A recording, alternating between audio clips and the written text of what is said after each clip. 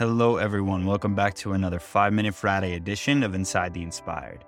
Today, we're going to talk about how to build confidence and discipline by keeping the promises that you make to yourself, especially when your feelings try to tell you differently.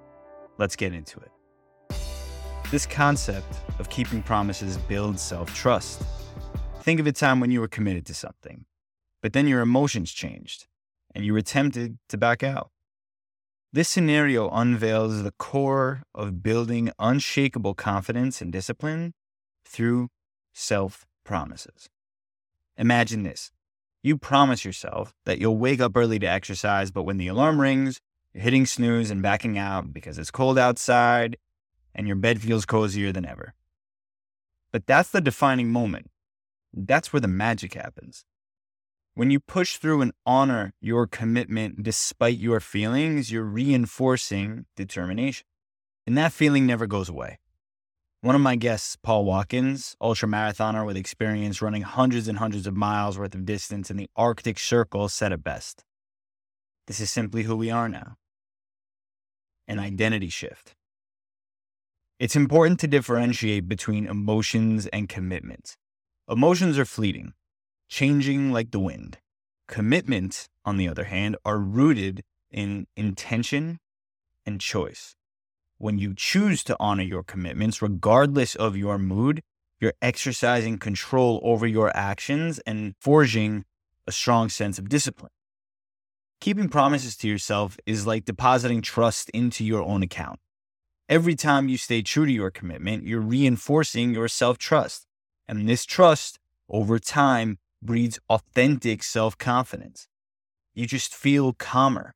Your brain registers these successes and starts viewing yourself as someone who follows through, bolstering your belief in your capabilities. You're acting your way into thinking differently.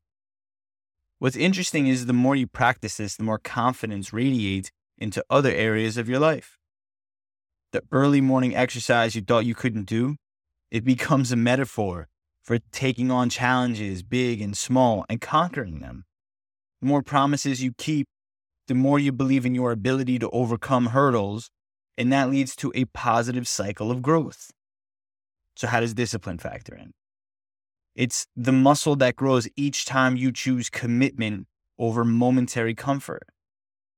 When you decide to write that extra paragraph, study that additional hour, or resist that tempting distraction, you're strengthening your discipline. And discipline isn't just about control, it's about self-love. It's about empowering yourself. Now, what happens when you stumble?